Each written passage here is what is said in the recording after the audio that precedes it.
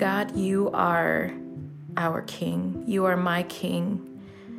And I thank you that in this season, you are preparing my heart and you are preparing our hearts to receive you as such.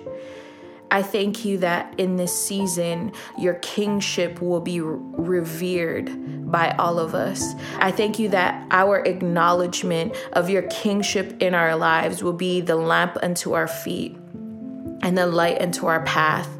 I thank you that as we enter into this season where the fear of the Lord will be at the forefront and it will be our compass, I thank you that we will see the majesty of who you are.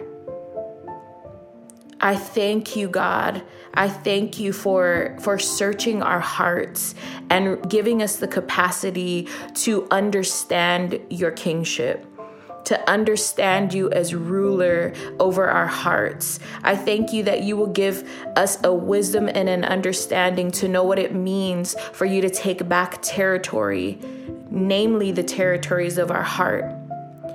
And I thank you, Father. I thank you that as you pursue the hearts of your people and you regain territory and you become king again, that we will surrender everything that we've been holding on to. I thank you that there will be just a sea of purity that breaks forth, that will be actually us individually waving a white flag in surrender to you. And it'll be like a sea of white.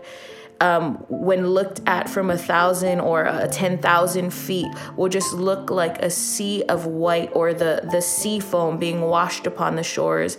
But on ground is us individually waving our flag and saying, I surrender my emotions to you. I surrender my finances to you.